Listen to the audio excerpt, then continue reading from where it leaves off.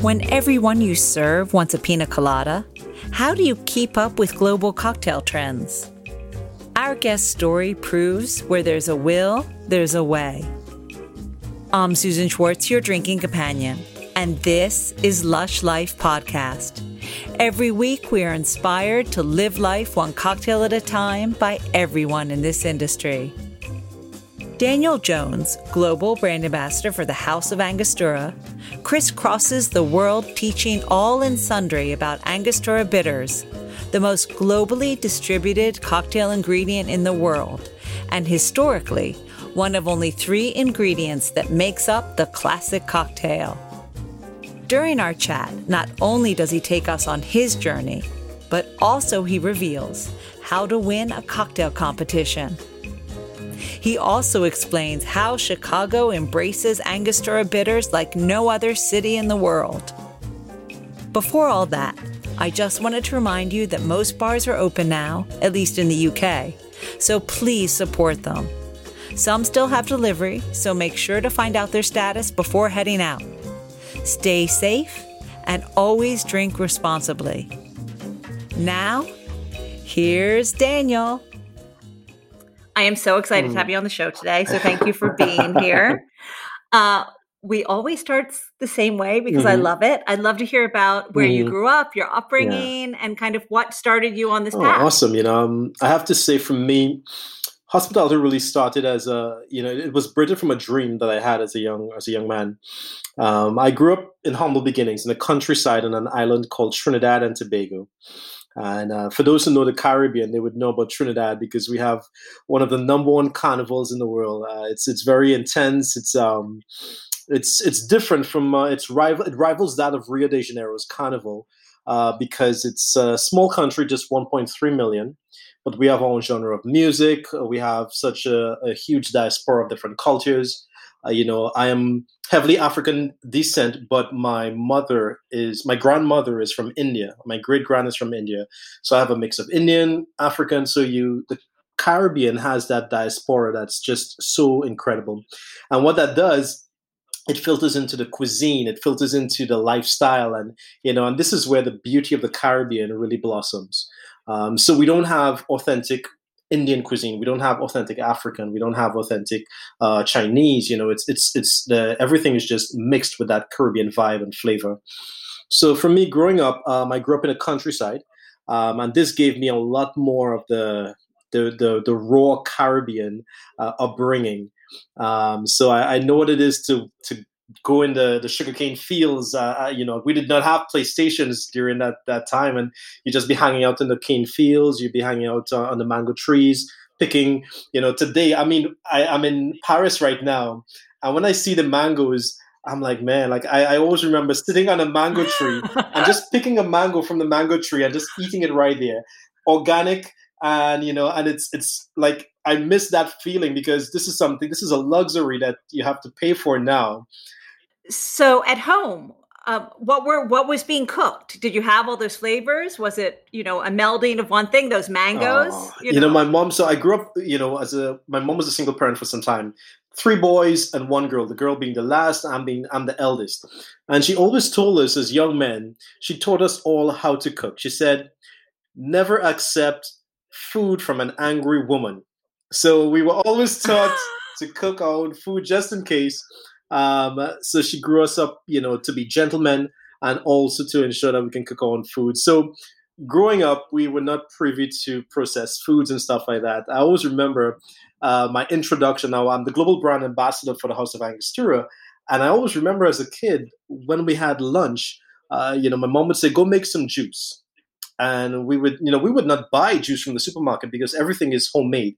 You run into the back of the yard, you look for whatever fresh citrus is available, lime, oranges, or grapefruit. You pick it, squeeze it, add sugar, water, and a few dashes of Angostura bitters. And and it's one of those charming reminders that I have every time I represent the House of Angostura. You were born to be this role, right? Yeah, it has such a nice connection. So I think just to answer the first question, my journey into hospitality started with a dream of one day having a fine dining restaurant. I did not have the the resources to go to to dine at restaurants while growing up. So it was something that was very ostentatious for me. In my mind, I was like, I would see it on television and I'm like, one day I want to have my own restaurant. But there were three options. The first being you have to be an A-class chef, which I was not. The second being having investors that would invest in that concept. And the third being creative. And so I opted for the third option. And so I went and I started pursuing my degree in restaurant management. I started working part-time at TGI Fridays. And I always remember I was so excited just to go in TGI Fridays. And this is not a plug for TGI Fridays, but I would always just be so excited because this was part of my journey. I would go to work early and my only position was a waiter. And I would go there and I would start my job early. But I would always go early so that I could help the bartenders set up their stations. And my aim was within 1 year to learn as much as I could, because one day I would become a manager and then eventually I would have my own restaurant. And that was my path. That was my map right there. And I'm like, okay, let me follow this. So while I'm pursuing my degree, I'm working, I'm going to become a restaurant manager. And then hopefully I will be able to have my own restaurant in the future. Now, this idea of fine dining, what did that actually mean to you? Had you seen, one specific restaurant that you were shooting for, like an El Bulli or a French Laundry? Ratatouille. Had you seen that program? Or Ratatouille? What did fine restaurant mean to you that you wanted to pursue? At that time, I'll be honest with you. At that time, I was not traveling the world and going to Michelin star restaurants and stuff like that. At that time, it was just a restaurant that was that had high-end clientele, that had artisanal food, a great wine list. So I think because I did not have that experience and exposure to restaurants, it was a dream of having a restaurant that had a great wine list and just artisanal food or gourmet food at that time. And I have to say, what do you remember what gourmet food meant to you? Like, was it a 3-course meal? Trinidadian? Yeah. But Trinidadian, French, or were you thinking like what kind of cuisine, or you didn't have that in your mind? In terms of the cuisine, no, none of that was really in depth as yet. I think I was just thinking in terms of a 3 to 5 course menu, something like that.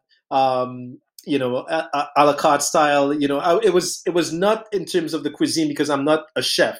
I was thinking more in terms of the image of it, and I was thinking more of the clientele and just that grand dream of, high-end clientele drinking great wine and eating great food.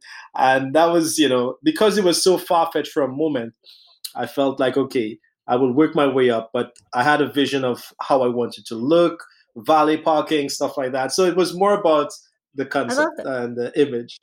And you being out there, being, hospitable, should I say that word, but inviting people in to share that experience. Yeah. So I think when I started working at TGI Fridays, I'll be honest with you, it was my first time.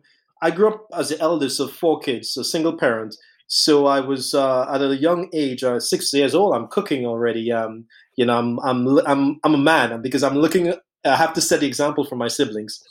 So I'll be honest with you. I was not a drinker. I was not exposed to. I was not drinking alcohol. So when I went into TGI Fridays, it was my first time being exposed. I mean, I went to school and I was just so focused on making sure I stayed focused in school. But at TGI Fridays, I'm like, I went into the bar and I'm seeing strawberry liqueur, chocolate liqueur, and I'm like, there are spirits, so liquid equivalent to food. And it was my first time being exposed to this world of wines and spirits.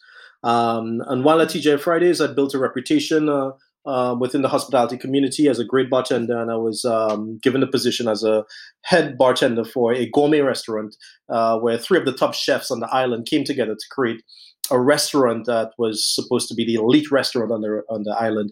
So it gave me an opportunity to move into fine dining and classic cocktails. And this is where I got more into, that whole realm of classic cocktails. So that was my journey as a bartender. And the dream of having a restaurant, I always feel like I feel like if I'm not open to change, then I'm not going to evolve like a butterfly. I feel like you have to accept change in its beauty. So my dream has evolved. And so it moved from while I was at the fine dining restaurant, I decided to start my own business. I did a mobile bar catering company for 7 years, which was very successful. And this is just, I'm just going to share this part here to anyone who's interested in getting into a field of hospitality. I always remember my first week in TGI Fridays, and I went to a very prestigious school, so I'm educated, and yet I'm a waiter. And my friends are coming up from their college breaks, and I'm the one serving them, and I had to remind myself that this is hospitality, and it is in that moment that one of the mantras in my life, it's biblical. It says, "The greatest of leaders are the greatest of servants." And in that moment, I said, let me stay focused on my dream, and this is part of it. And hospitality embodies that. And this is why, for me, hospitality is something that I truly love, and I've grown to just, it's a part of my lifestyle. I breathe it. It's what we do. I feel like there are many strong industries out there, but hospitality is one that really connects to humanity. Absolutely. And I think that, being behind the bar, I've interviewed a lot of people who started as chefs and they were in the back, in the kitchens. And what they missed was being in front, talking to people, and that part of it. And it wasn't just about making the food. And I was wondering if that happened to you when you got behind the bar at TGIF. Which, by the way, I've heard has one of the most rigorous bar programs, or did, in the world ever. Did you feel that shift, from the fine dining to the behind the bar, in terms of hospitality and speaking to people and becoming who you were and growing up? I always remember I went into it I'm the novice, I'm the newbie there, and there are people who were working there for 5+ years.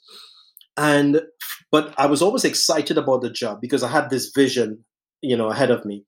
And I always remember everyone was so concerned about their particular tables as a waiter. Don't touch my table, this is my table. But I felt like if I give great service to everyone, then it benefits us all. All right. So I had one friend in particular, and I would tell him when we worked the same shift, I said, okay, if you go in the kitchen, you see my food, you bring it out. If I see yours, you bring it out. You go to the bar. And we started doing this team effort together, and people would queue and wait for us to serve them, And when the other servers started seeing that, they wanted to be a part of this. So there was this informal team that was created due to that little concept. And that was during my probation period. So my first night on the service bar, it was crazy. I always remember it. I was just thrown into the lion's den or into a tornado. And, I'm like, there's so many cocktails I have to remember. And it was an experience I'll never forget. And I did something that was very unorthodox. At that time, the internet was a luxury to have. And I always remember I would ask the bartenders to save the empty bottles for me.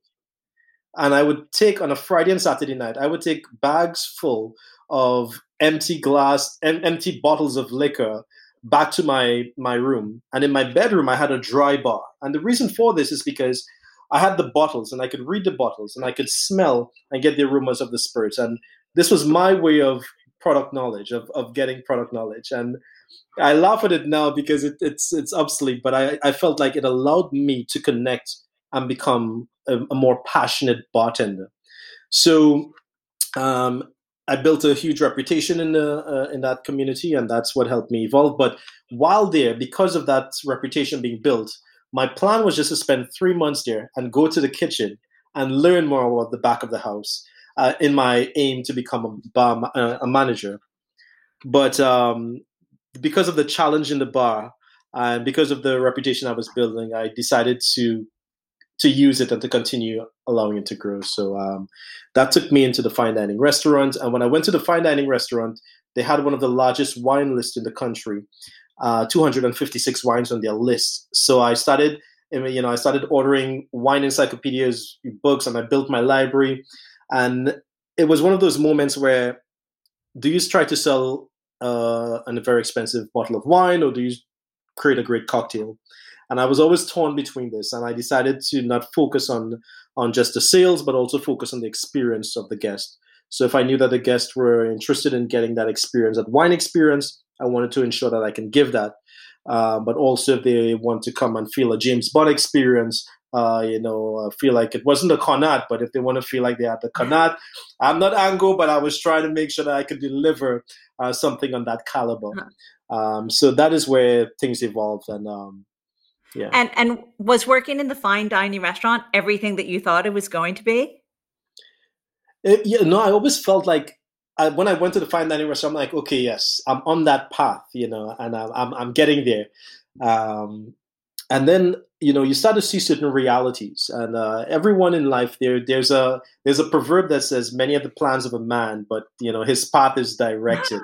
And I'm like, okay, don't be afraid of change, and don't be afraid to evolve. So when certain elements of reality came to me, I'm like, okay, what do I do? This is not what I expected. How do I deal with it? So I decided this is what took me into entrepreneurship, and I started my own business. Because I saw that the opportunity for me was not available, was not given to me. I was not handed that opportunity to say, hey, I'm going to put you in a superior position. I'm going to take you up the ranks. As much as I was qualified, as much as I was, I know that I was good at my job. I was not given that opportunity. So I decided to create it on my own. And I always remember, we don't have a cocktail culture in the Caribbean. People come to the islands and they think, oh, it's going to be a tiki madness, man. Like, you're going to get tiki cocktails all over. And there's none of that. So this was, I always remember thinking to myself, what if I can give a guest that Sex in the City feel, give them exactly what they see in the magazines, on television, in reality. So I started looking at prototypes internationally, and I built a mobile bar company from nothing. I remember borrowing an ice scoop and a cooler from a friend, and it grew from that into having a warehouse and 3 trucks and a staff of 86 plus, and so I'm very proud of that moment in my life. But what that also led me into the ambassadorship that I'm in. Because when I started, I did not have investors. I started with, just my own money. I couldn't even get financial assistance because alcohol is deemed as a demerit good. So the government does not support it. So I did everything from the ground. And while doing that, I would have all of my bartenders compete in competitions. And the reason for that was because the corporate clients were my target. If I can get the corporate clients, I can get a bigger size revenue, and I can have longevity on my business. But the corporate clients already had vendors. And I knew that if my guys were in competitions and they saw us in the newspapers and being published, it would be something that could entice them. And that's why I had all of my guys and myself, and we would all compete in competitions. And so I was the national bartender for 2 years consecutively, regional title holder for Best Rum, Vodka, Most Creative Cocktail in 2011, 2012. And then I won the Angostura Global Cocktail Competition in 2013. And that's where everything shifted. I want to hear a little bit more about martini makers.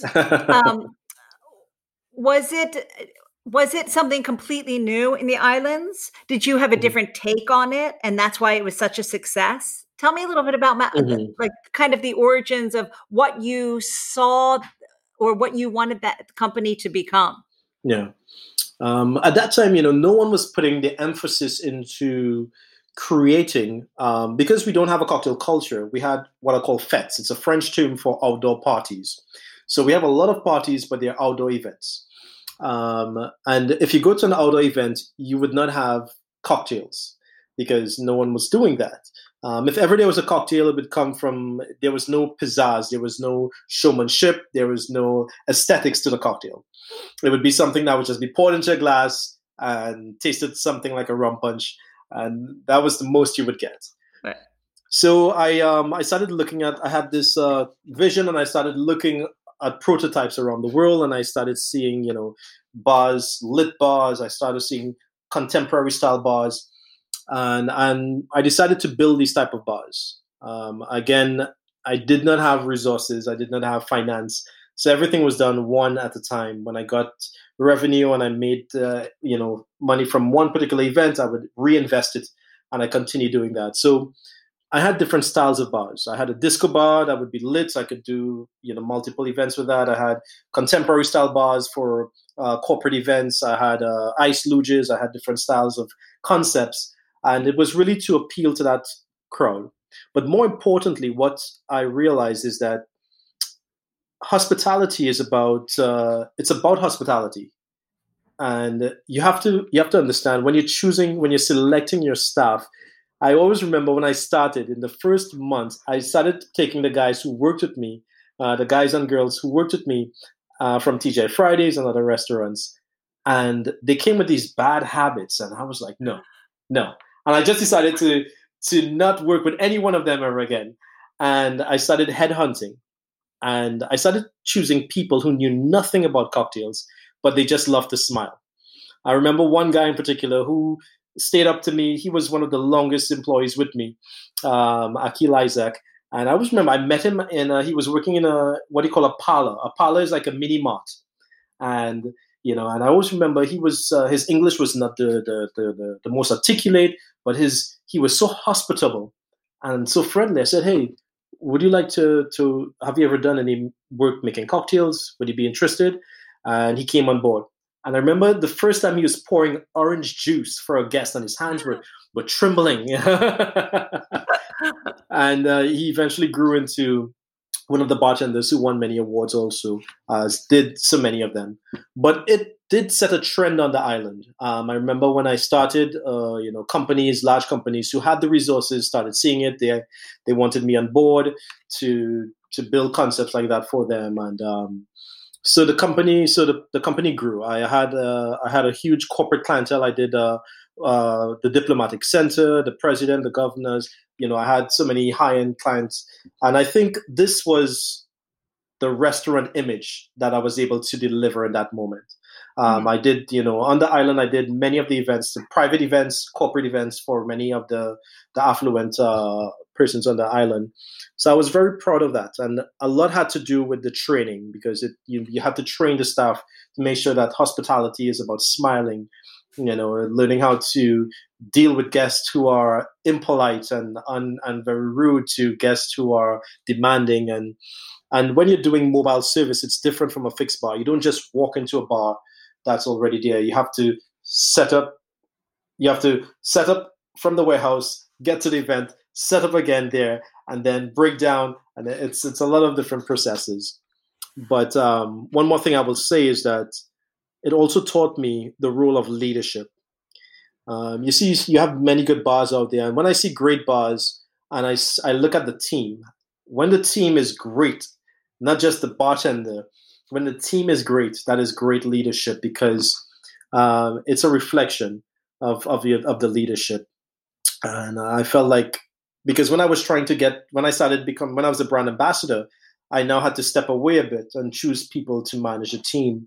And sometimes you have people who are good at what they do, but they don't know how to manage people. Mm-hmm. So they can manage the administrative work for you, but they don't know how to manage and motivate people.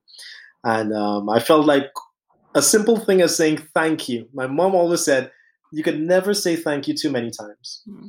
Sometimes we think it's about, someone not being paid or compensated properly. But by just saying thank you, just saying thank you goes a long way. And it's those little things, those little tips that I felt were missing. And as I continued to grow in the ambassador role, I had to pull away from the company. Now, I completely agree with you about the thank you, definitely. Now, to win international competitions, one must be making obviously more than a rum punch. So I was wondering about the culture of cocktail making where you were in Trinidad. Mm-hmm. What were people drinking? And, the kind of cocktails, or maybe that you saw the different types of ways people change their drinking habits over the years while you were in in the role of heading up martini makers? Yeah, I think you have to. There's a saying: you don't fish with steak, you fish with worms. So I may love a Negroni, but I can tell you, the guests that I was serving, some of the guests, they don't want that. They just want a pina colada. They want an apple martini. They don't want an old fashioned. They don't want a Manhattan. So, for me, whenever I was competing in competitions, it took me away from the norm, and I got an opportunity to really advance my skill set. But one of the core influences was doing my personal research and keeping updated with cocktail trends and cocktail styles around the world, from the Japanese style of making cocktails to the British style to the Americans, and what was happening and what tools are being used and what methods of making cocktails are being used, what spirits are being integrated, from bitter style amaris to different types of liqueurs. And so for me, I always invested in that. So I had a huge room of equipment that was not used for martini makers. It was just used for my personal competitions. And one of the persons who really helped with that, and a great mentor, was someone by the name of Rakesh Madhu. He's one of the lecturers at the Hospitality and Tourism Institute. And I always remember he was my coach for. There's a culinary team that you are part of when you're competing in the regional competition. It's called Taste of the Caribbean. So you have a head chef, an executive chef, a pastry chef, fish, meat, and then you have the bartender, and you compete with different islands from Barbados, Jamaica, Bahamas. It happens every year. So he was my coach when I won in 2011 and 2012, and so he has always been a mentor in terms of allowing me to grow. And I always feel like whenever I get an opportunity to mentor anyone, I also want to be able to give that back. It's such a great thing to it doesn't take much, once you're willing to just share knowledge and to share experiences. It can help someone, and for me, it helped me. So those were elements that allowed me to see beyond what I was serving, beyond the pina colada, beyond the apple martini, because the Caribbean palate, we love spicy food and we love sweet drinks. So it's different from different palates. The Italian palate, they like bitter. The French palate, they like dry. It's like you have different palates, and Caribbean palates, they love the sweet stuff. So. And when we go to the Caribbean, we love the sweet stuff. Yeah, too.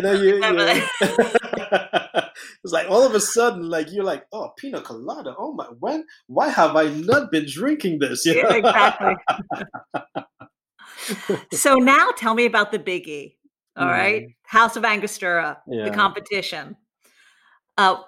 Because you are the first Islander, right, to ever win. Yeah. Yes, which is amazing. Amazing. Yeah. So, what were your thoughts about what you were going to make and how you attacked that competition that you won? Yeah. Now that was, I felt like, when I think back about it, I felt like I was like Tom Cruise on a Mission Impossible movie set, because, I always remember when I got the opportunity, I had you have the national level first. So you compete nationally. And I remember focusing on creating a cocktail for the judges nationally. But I'm aware of the international trends. I'm aware of dry cocktails, bitter style cocktails, but whenever you're competing in competitions, and I always remember looking at multiple videos of how to win competitions, how to, and I understood that you can have the crowd cheering for you, but the person who's putting the points on the paper, that's the person that you want to influence and entice. And those are the judges. The 3 or 4 or 5 people in front of you who are scoring, those are the people you need to impress. So I always, in any competition, I started focusing, and I would tell my guys, look at the judges. do some research into them, see what are their preferences, how they like to drink. It's like a guest coming to a bar. You come to the bar, first time we're meeting, and you're like, oh, you know what? You tell me the cliched statement, make me something special. I'm like, all right, you tell me, what are you in the mood for? You want something tropical, something citrus, something spirit forward. And this is where you kind of understand the guest and you can create something to make them smile. So that's how I really attacked most competitions. For the Angostura Global, this was a new level. This is global. These are bartenders from all over the world. And I'm the Caribbean guy. I'm the guy who makes rum punches and pina coladas. And I'm like so I felt a bit like the dark horse, but it was not a bad thing. I don't see it as a negative. I always feel like be your best. And my aim was just to be my best. And I knew what I could do, and I wasn't focusing on anyone else but me being my best. So I started looking at the judges. There were 5 judges for the international. So I changed the concept of the drink for this particular set of judges, which you were allowed to do. Were the judges from all over the world? Oh, I remember. The head judge was Salvatore Calabrese. I mean, the big man, maestro. The maestro was he was the head judge, and I always remember. So for him, I remember looking at Calabrese, and I remember he had recently launched his own limoncello. So in my cocktail, one of the things that I did, I created a homemade limoncello using one of the homemade citrus that we have, a Portugal. It's like tangerines. But I used an old method that was used in World War II, where you would suspend the lemons or the citrus in a cheesecloth, like about an inch above Everclear or overproofed spirit. And I used an overproof rum. Angostura's overproof rum, the local version. And you suspend it for about 30 days. And eventually, the oils start to drip into the liqueur. And it's very magical. And so I used that. I put that into one of my cocktails. So I knew that would catch his eye, because a judge looks at a paper before they see you, before you even perform. And when they look at the list and the method, they can tell a novice bartender from an advanced bartender. And so being the Caribbean guy, the pina colada guy, I'm like, okay, so I know this would catch his eye. And that was one. The second judge was Anne Turneman. At that time, who was the former co-founder of Tales of the Cocktails. I know she's a classic lady. She loves classic cocktails. So I used chartreuse and Benedictine, green chartreuse in particular, which is a bit deeper than the yellow, in one of the cocktails. And the third judge, international judge, was Ueno-san from Japan. I don't know if you know Ueno-san, the legendary Ueno-san. So I'm like, my gosh. And at that time, vinegars were a popular trend in cocktails. So I found an aged sherry vinegar that was so delicious and had such great acid properties, but it was great to just, it was such a nice character. So I knew that would catch his attention, using a sherry vinegar, because vinegar was trending in Asia. So those were some elements there. In addition to that, I looked at 2 different techniques to showcase my ability. So I did a shaking style of cocktail and a stirred style of cocktail. But I also integrated a smoking technique, but not using the smoking gun like everyone was using. I built a homemade bamboo smoker. So I took a small bamboo stalk and I drilled some holes, stuffed it up with some nice cinnamon bark. But the cinnamon bark was soaked in Angostura and sun-dried. So I soaked it in a cup of Angostura bitters and I put it out to dry. And when it was dry, it was nice and concentrated. And so that was the wood that I used for the smoke. And so all of these different elements as what I put into the cocktail. And I also looked at my competition just to see where their mindset were in terms of their cocktails and so I was prepared. I want to have that cocktail right now. Oh my God, it sounds so good. Yeah. So it's 2 cocktails you have to create. And you have 7 minutes to create the 2 cocktails. And so it was Did you get feedback on them? Obviously you won, so you know that you did well. But did you ever talk to them about, oh, I did this because I knew you Yeah. like this, or that, No, did you ever talk to them about that? no, I didn't share that with them. Yeah. I took the comments back and what they said and stuff like that. But my strategy, I think this is the first time I'm sharing this publicly with anyone, other than bartenders who would ask me personally how to approach a competition. But I think this is the first time publicly. So Salvatore, if you're listening, much love, brother Ueno-san, and much love to everyone. But it was strategic, yeah. No, it's a really great lesson. It's a Yeah. great lesson on any competition, no matter what. It doesn't have to be a cocktail competition to know who's judging you. Well, actually, And the person who really inspired me to do that was Dale DeGruff. I always remember looking at a video. It was a Disaronno competition, and someone asked him how to win a competition, and he said, "You have to impress the judges." And when he said that, I'm like, that is so true. And that's what I just shared with you. But it was Dale DeGruff, who really inspired me to start looking in that direction. And that has been my approach. And so you get this title and you win this award. Mm-hmm. And then what happens? What is your job like then? Yeah, what do you do as the global brand ambassador? The whole role of ambassadorship it was new to me. But having that background of mentorship, teaching, it felt like a great transition into growth. As an ambassador, as a global brand ambassador, I travel around the world representing the House of Angostura to bar shows, doing master classes, whether it be interviews, seminars, guest shifts. So I traveled to different parts of the world. So when I won in 2013, my ambassadorship was only for 1 year. So you win 10,000 US and you get an ambassadorship for 1 year. At the end of the year, they offered me another contract, and it has been like that since then. I've been with them since. I think they like me, so I'm happy for that. So I've had the honor and the privilege of, visiting over a combination of 75 countries and cities globally, seeing different, cultures of drinking and embracing. And I mean, when I travel, I don't get to do the tourist thing. I go to bars. It's a different form of tourism, but I don't explore the popular tourist side. I go to the best bars in the world. I get to meet the best bartenders in the world. So it's truly an honor for me to have this opportunity. And not only that, but as a Caribbean bartender, someone who is not seen in that realm of that caliber of cocktail making, or coming from an island that is still a novice island when it comes to cocktail making.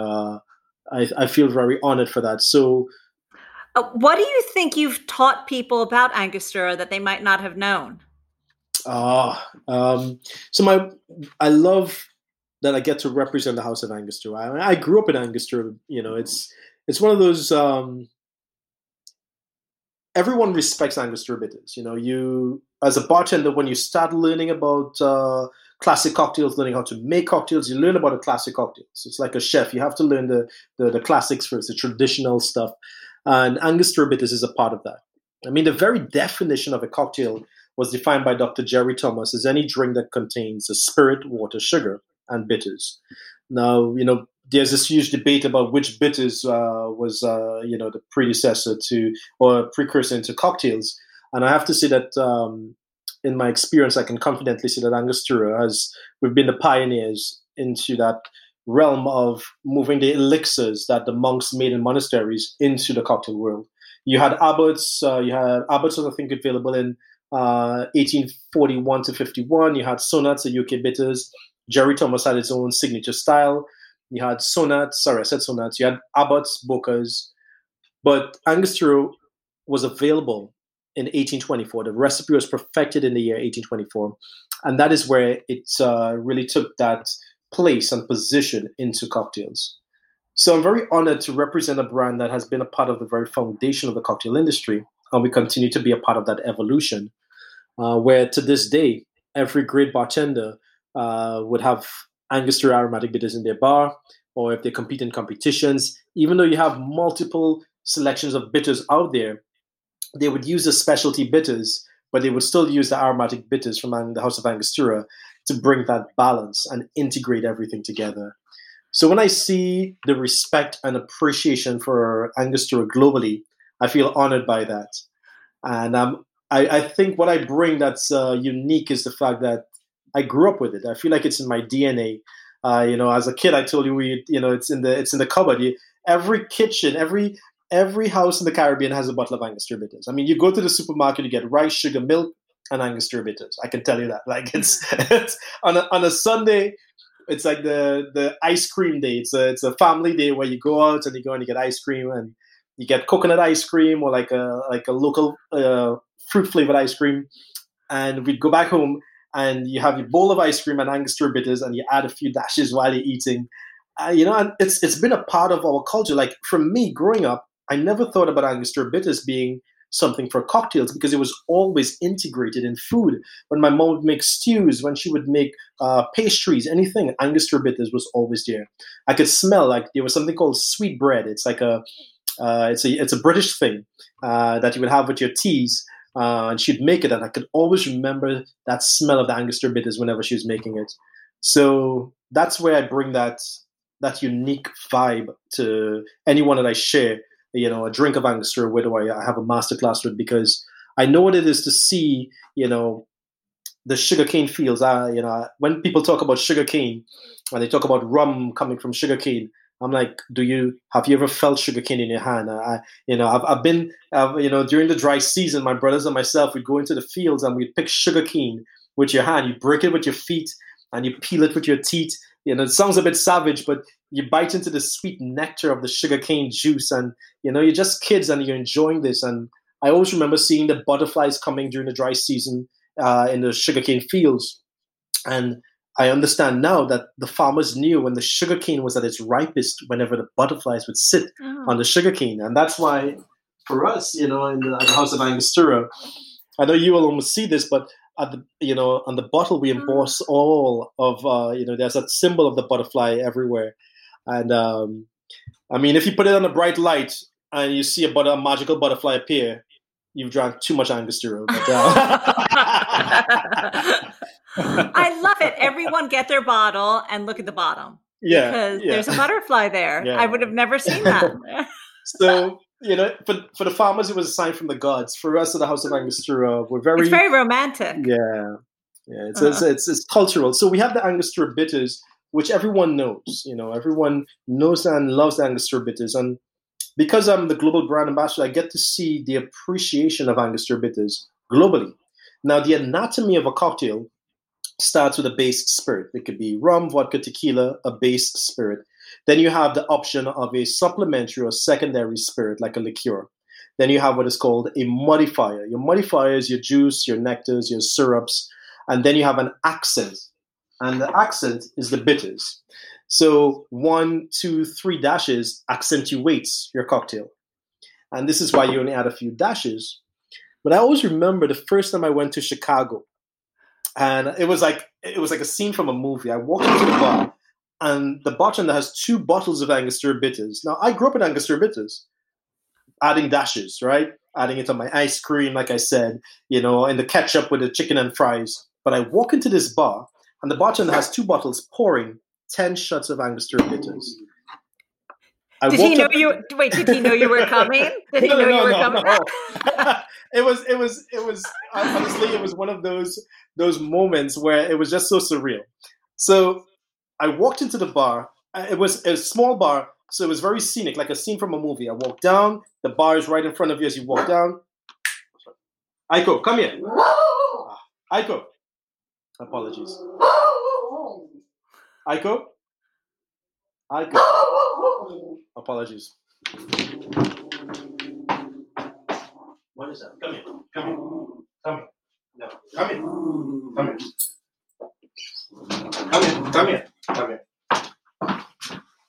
here. Come here. Sit. Right there. Sit. Apologies. My wife is expected to be home any minute now. But she's not going to come because she knows I'm doing the podcast. but he's very close to her, so he gets all worked up. So I'm a dog. I'm a dog lover, so I know. Yeah. All right, so I'm just going to go back to the story. Yeah, start the story again. Yeah. So first time in Chicago, and like I said, it's just very scenic. I walked down into this bar, and it was like a scene from a movie. The bartender has 2 bottles of Angostura aromatic bitters, pouring 10 shots of Angostura bitters. And I looked at him in amazement. I walked up to him, and it was so surreal for me. I walked up to him, I said, big man, whoever this is for, please pour a shot for me, and I'm paying for it. It's on me. You know, I had no idea what was happening. Are you sure he didn't know you were coming? No, I'll be honest with you. It's like, you know, he did not. You know, at that time, this was like my, you know, I had now, you know, I'm now into the role of the ambassadorship, and so, you know, I wasn't as known as I am today, and but you know, I had a shot of Angostura bitters, and every bar I went to in Chicago, I had shots of Ango. There was a bar called Best Intentions. And yes, there's a sign, you know, I don't know if you know Best Intentions. And of course, they have a sign outside, a neon sign, Angostura on draft, $4 shots of Angostura bitters. I remember cranking down the chill shots of Angostura bitters, you know, with my own hands, and I couldn't believe it. And even before they did that, I went to the bar and I met the brothers before. And I remember they saying, you know, one of them was saying, you know, could we get barrels of Angostura bitters? I said, well, you could get kegs, you know, but, you know, so they negotiated and they got their kegs, and they did it. And even later on, I went during summertime, and I was in the outdoor terrace doing a guest shift there. And I always remember I'm setting up the bar, and one of the brothers comes and he puts 2 750 ml bottles full with a speed pourer of Angostura bitters on the bar for me. He's like, this is for the shots later. I'm like, oh man, these guys Chicago must be your favorite place of all time, right? I love it. I mean, it's just, we don't advocate Angostura aromatic bitters as a shot because, you know, according to the FDA, it's a food ingredient, it's an accent, so you add it by the dashes. You go to New York City, they don't do that there. They take, you know, dashes of Angostura bitters. The bartenders in London, same thing. So Chicago has a unique vibe because of Prohibition, I feel, and that really created that whole sensation. You go to Peru, they meticulously pour 3 dashes on top of their pisco sours. But in Malaysia, I remember going to Kuala Lumpur in Malaysia, and I did a guest shift. My first guest shift was at a bar called Omakase and Appreciate, a beautiful speakeasy bar. And within 2 hours, this is a 100 ml bottle, but in 2 hours, we finished 8 200 ml bottles of Angostura bitters. I mean, the average person takes about, you know, if you're at home, this would last a long while. If you're in a bar that has great Angostura cocktails, you're going to go through a few. But in 2 hours, 8 bottles. I stopped for a moment. I'm like, guys, I need to take a photo. And so they do something called the Malaysian, there's a hashtag, you can check it out, the Malaysian Bartenders Handshake. It's a bartender's thing. And they take copious shots of Angostura bitters. But like I said, if you go on my social platforms, you'd see everything is very Angostura related, but you will not see in my entire feed, you would not see a shot of Angostura bitters being promoted because, like I said, legally we don't promote it, but any bartender who knows me, they know we've had a good shot of Angostura bitters. So it is a thing. I will not deny it, but I will say that we do not, like, as a disclaimer again, we do not promote Angostura bitters as a shot. Yeah, you have to go to Chicago. You got to go to Chicago. Yeah. Right. Now, how about the rums? You know, it's one of those scenarios where I feel so honored to represent a company that has such an iconic brand. I mean, Angostura aromatic bitters is the most globally distributed cocktail ingredient in the world, so it has that respect for the craftsmanship. A bartender picks up a bottle, he or she doesn't think about if it's going to do the same thing. You know, they know. They have that confidence in Angostura. So we've been producing rums for over 160 years. We've been in that rum making and blending for a long time. You know, the Seegers family who created the bitters in Venezuela, when Dr. Johan Seeger passed away, you know, he created the bitters in a town in Venezuela called Angostura. I mean, this is some gangster stuff because, you know, I would call it more entrepreneurialism, but they purchased the name of the town, and which is now called Ciudad Bolivar. and they took the name because of the brand. And I just want to say that if anyone is interested in doing brand study, Angostura Bitters is a great subject to use, because you're looking at protecting a brand name. They saw the potential, and they purchased the name of the street, of the town, took it to Trinidad and Tobago, which is closer, and the structure of the economy allowed them to be able to build their business better. Now, in addition to that, people always talk about the label and the oversized label. And the reason why I said it's a great study for anyone in marketing, one of the forms of marketing that they use, I remember, was competing in competitions around the world. Now, during that time, there were no frequent flyers. There was no planes to just jump on and in 2 hours you're here and there. They would take voyages that would take a month or even 2 months to get across the ocean. And they would compete in competitions. So each of the three brothers who were invested in the business, one was responsible for the bottling, one for the label, one for the content. And of course, you don't have the mechanics of communication like you have today. So no emails, no WhatsApp, no quick mobile calls. So of course, when it's time for the competition and the deadline meets, they put everything together. The label is oversized. What do? You already planned so much for this trip. You go ahead. They competed in the competition and they came last. And this is where the moral of the story really comes together. They came last in the competition, but one of the judges at the end came to them and said, this is very unique and that they can use this to their advantage. And this is where the whole term of, bad publicity, good publicity, you can still use it. And they took that iconic feature, and to this day, they have never changed that packaging. I mean, you see brands changing their packaging all the time, but we've never changed this iconic feature. So what was once a mystic is now an iconic feature on the brand. So that's something to take note of. So the Seegers family, they came and they partnered with the Fernandez family, who had a company called Trinidad Distillers. And Trinidad Distillers was one of the top rum producers in the Caribbean. So it's a very wealthy family, and they were heavily invested in rum. They had a lot of advanced technology that they were using, and when they came together, they created a House of Angostura, and this is where the magic of Angostura was really birthed, because the base spirit that is used in Angostura Aromatic Bitters is rum. Now, of course, it's been a secret for almost 200 years.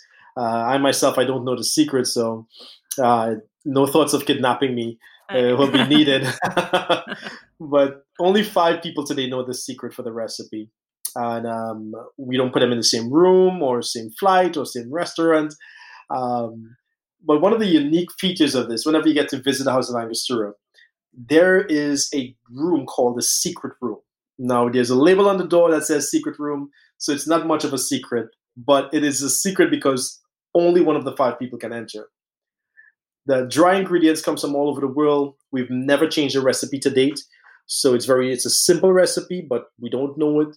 But it's simple because we've never changed the recipe, which means that the processing is the same. The methodology is the same. Mm-hmm. All the dry ingredients comes from different parts of the world, goes to London, comes to Trinidad, and the government assists in ensuring that the secrecy is maintained by allowing it to just go straight to Angostura without any questions. So it takes a village to maintain this secret. More like a nation to maintain it takes an island, right? So when it comes to Trinidad, it goes into the secret room. And at the secret room, only one of the 5 people, they go inside there, they weigh the ingredients, they grind it, and it's sifted, because the process of making bitters is a maceration process. They steep the liquid in the percolator. But one of the unique factors is that we use cold percolation. Now, cold percolation is similar to like cold press or cold brew coffee. So you don't get, with hot percolation, you get very astringent or volatile oils coming out. But cold percolation, it's tempered a bit. And that's where we get, beautiful oils coming out with no volatile astringency. So then we add a homemade caramel and leave it in the vats for 3 months. It's not an aged process, it's just a maceration. So this craftsmanship and the trust that bartenders and the trade and people around the world have in Angostura bitters goes into our rums. A lot of people don't know that to this day, we have the largest range of award-winning rums. And I mean, that could be a cliched statement for many brands. But in addition to that, we also have the most expensive rum in the world, Legacy by Angostura. Only 20 bottles. This was created in 2012, and only 20 bottles were made. It was a blend of 7 rums, having the youngest age of 17 years. And the blend was really a craftsmanship or an opportunity for the master distiller to showcase his craftsmanship. The bottle was done by Asprey in London, and there was a nice silver platinum finish to the top with the butterfly and the sugar cane, and it was gorgeous. All the proceeds, however, for the sales of those 20 bottles that were auctioned went to charity. So this was really it was a marketing project, but it was also an opportunity for the master distiller to showcase his passion. And that's, you said, you asked earlier, what am I bringing to the table? And that's just it, the passion, the love of the island, the love of Angostura, that passion that we put into what we produce. On the island, we're very happy people. I don't know if it's just the sun, but, I love to smile. I mean, I always feel like you serve a drink without smiling. I don't want that. I don't want that bad energy. It's all about the vibration, and a smile does so much. And that energy goes into the craftsmanship of the rums. And I get to represent that, and I get to be an example of that. And my love for hospitality and my confidence in representing a brand with such good integrity is something that allows me to really excel in my job. There's a saying, when you have the right tools, you can really perform. And this is true to the fact of my ambassadorship. So, I mean, I've been given, many different honors in terms of what I do. But I think it's a combination of all these factors, having a good brand to work with, in addition to my love for hospitality. I can tell. Yeah. I can tell. Well, I can't wait to have, to taste some of this Angostura rum with you. Yeah, all right, be my pleasure. And even I might do a shot, but even though don't tell anyone. Listen, let me tell you something about a shot, right? It is not a bad thing. I want you to understand this, okay? So I'm going to give you some personal reflections of having this shot. Now, because Angostura Bitters was created as medicine, I want you to understand that it's an alkalizer. Now, people use it as a hangover remedy, and they add a few dashes into their seltzer water and sparkling water, but that's not enough. Take it from me. There was a story, a myth. And let me debunk that myth right now, that having too much Angostura Bitters is fatal. And I want to say that I am living testimonial that that is not true. Because it's an alkalizer. When you drink alcohol, you create an acidic environment in your stomach. And when it's too acidic, when there's too much acidity, that's when you start to puke or vomit. So you take Angostura Bitters. But my advice is you take nothing less than 15 ml. So if you want to do like me, my nightcap, so my job as a brand ambassador, I go to a bar show. I get up early in the morning, I go to the bar show, I'm tasting. You come to the booth, we say, hi, I taste. And then from tasting, I do a master class, or maybe 2 master classes or 3 at the bar shows. And then from there, you go to a guest shift. Same day, all right? So there's no stopping, all right? You go to the guest shift, you're mixing cocktails for 2-3 hours, taking shots, taking drinks. So you've been drinking all day, right? After that, you do a bar visit. So you go visiting bars. So you visit about 5 bars throughout the night, straight until like 2-4 in the morning. So you're still drinking. And so it's one of those scenarios where there's a toss-up. Someone could say, oh, you don't have to say yes to every shot. And it's true. No one, I've been able to maintain a reputation. You don't see me staggering, hey, I'm House of Angostura brand ambassador. Like there's not going to be a reflection of that. I want to maintain that level of professionalism. And in doing so, I have to make sure I eat right, I drink enough, I hydrate enough, So I'm always very health conscious. So I get up in the morning, early I run, get 2 liters of water in my body. So that way I can consume enough alcohol and, I eat right, stuff like that. But at the end of the night, I take a 30 ml full-size shot, Jaeger-size, tequila-size shot of Angostura bitters. And in the morning, you get up and you're like, oh, I did nothing last night. I guess that's why everyone is so happy and kind in Chicago. It's a great city. Yeah, it's that's the Angostura. True. Okay, you're right. So that is a great lesson to end on for anyone who wants to be a brand ambassador. All right, just know that is your life. You're going to end every night with some Angostura. Well, it has been such a pleasure to talk to you. So I thank you so much for being on the show. And I'll see you in Paris. Yeah, let me know whenever you're coming up. It'll be a pleasure to have a drink of Angostura with you. There's Paris, there's BCB, I think, still happening. But let me know where you're at. I know we're still a little bit conscious of where we travel. But if ever in Paris, it will be a delight. Of course, I couldn't let him go without knowing his top tips for the home bartender and where he would drink right now if he had the choice. So tip number one, invest in good tools. I always feel like as a bartender, we see bartenders out there and we think, wow, it's easy. I could do that. If you have the right tools, it will be easy. So even if you're not, today is different. I mean, I could go and learn to do anything on YouTube right now. So there are a few good videos that can really guide you. Invest in a few good tools. And there are 5 main tools, I would say. Get a cobbler shaker, which is a 3-piece shaker. That's the easiest shaker for a home bartender. You get a strainer, which is a Hawthorne strainer. A julep strainer. If you're getting the cobbler shaker, julep strainer, a mixing glass. The julep strainer is for the mixing glass. So you can stir your cocktail and strain it. And then I would say a mixing spoon, a good spoon to stir the cocktails, and a muddler. A muddler will be a nice option if you want to do some nice classic mojitos. So having those tools makes you feel like you can really deliver the job. Now, yes, of course, we all been through a lockdown phase, so we know how to use. We've been back to the basics using mason jars and stuff like that. But I can guarantee you, the quality of your daiquiri will never be the same when you have the right tools. The next on the list, I would say, would be invest in good quality spirits.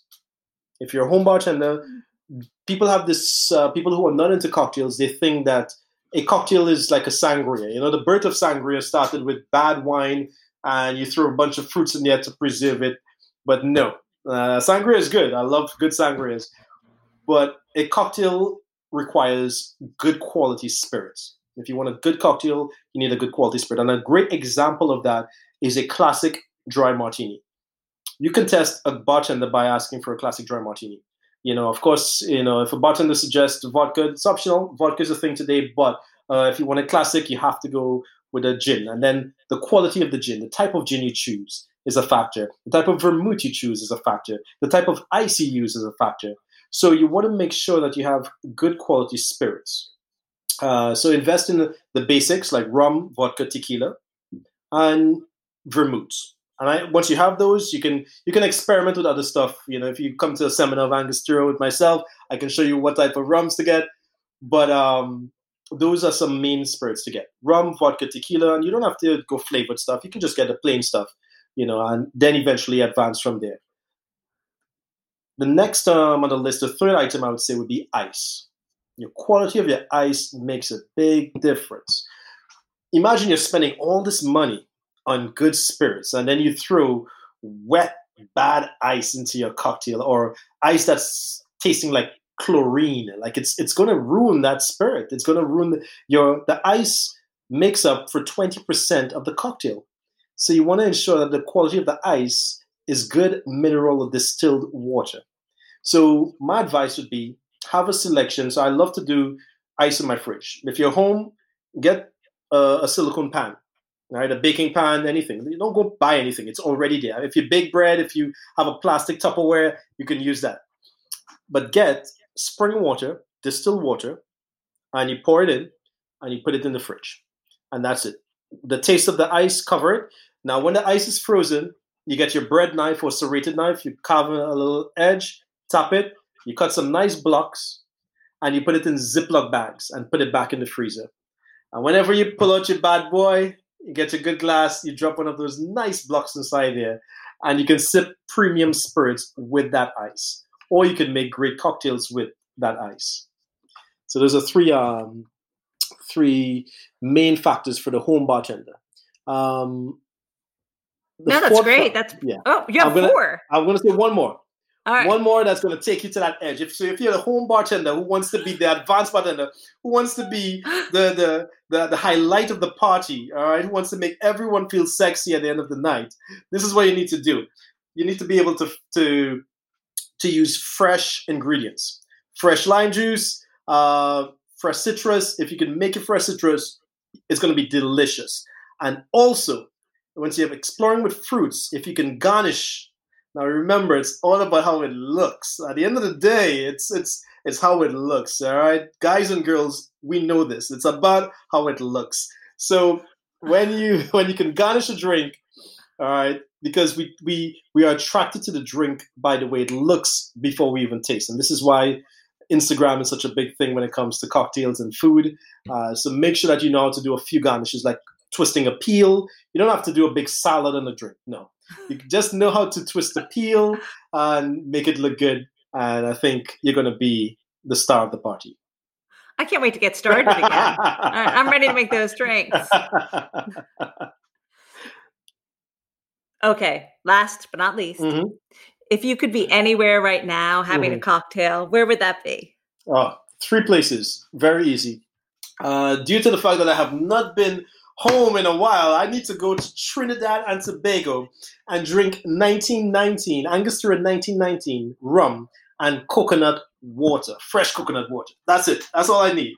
I mean, you have no idea how such a simple serve is so delicious. We love fresh coconut water with rum, and it's a delight. So that's one. The other would be to Peru. The drinking culture in Peru I love the way the pisco sour is they have such a passion and reverence for their pisco sour. I mean, you go into any bar and you see jars of infusions of pisco, like you have pineapple, ginger, coca leaves, and everything is just, for their pisco sours.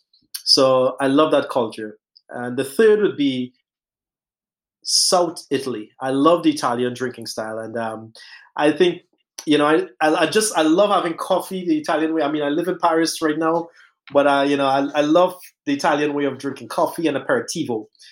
In the US, low ABV is a big thing, but I always felt like even before low ABV became a trend, I felt like the Italians were doing that with aperitivo style drinks and aperitivo bitters, and so I remember the first time I drank in Milano with some bartenders. It's like 4 a.m. and I'm like, guys, I didn't feel like I'm a rum guy, So, and it's because we've been drinking low ABV or aperitivo style drinks all night. So it was something very interesting, and I just love. So for me, I'm in Paris, and whenever I have a meal, I normally do wine, but if I don't, sometimes I feel for a nice aperitivo style drink. Right now I'm having what is called a Trinidad Torino, which is a mix of sweet vermouth with an Amaro, and I'm using the House of Angostura, our Amaro de Angostura. So equal parts, 45 mLs of Amaro de Angostura, 45 mLs of a sweet vermouth, 1 dash of Angostura bitters, and that's it. Fabulous. I can't wait to try that too. Yeah. Thanks. It was so amazing to have Daniel on the show today, and I can't wait to drink with him anywhere he chooses. He leaves us with one of his signature cocktails with a great name as the cocktail of the week. Our cocktail of the week is called the Amore Amaro, which in Italian means bitter love, blending Amaro de Angostura with Angostura bitters. Very clever and simply delicious. Add all of the following ingredients to a shaker. 1.5 ounces of Amaro de Angostura, 1/4 ounce Angostura aromatic bitters, 3/4 ounce fresh pressed lime juice, and 3/4 ounce of simple syrup. Add ice and shake, shake, shake. Then double strain into a coupe glass. And then express a lime peel over the cocktail, then garnish it with that peel. And as Daniel says, always serve it with a smile. You'll find this recipe plus all the cocktails of the week at alushlifemanual.com, where you'll find links to all the ingredients.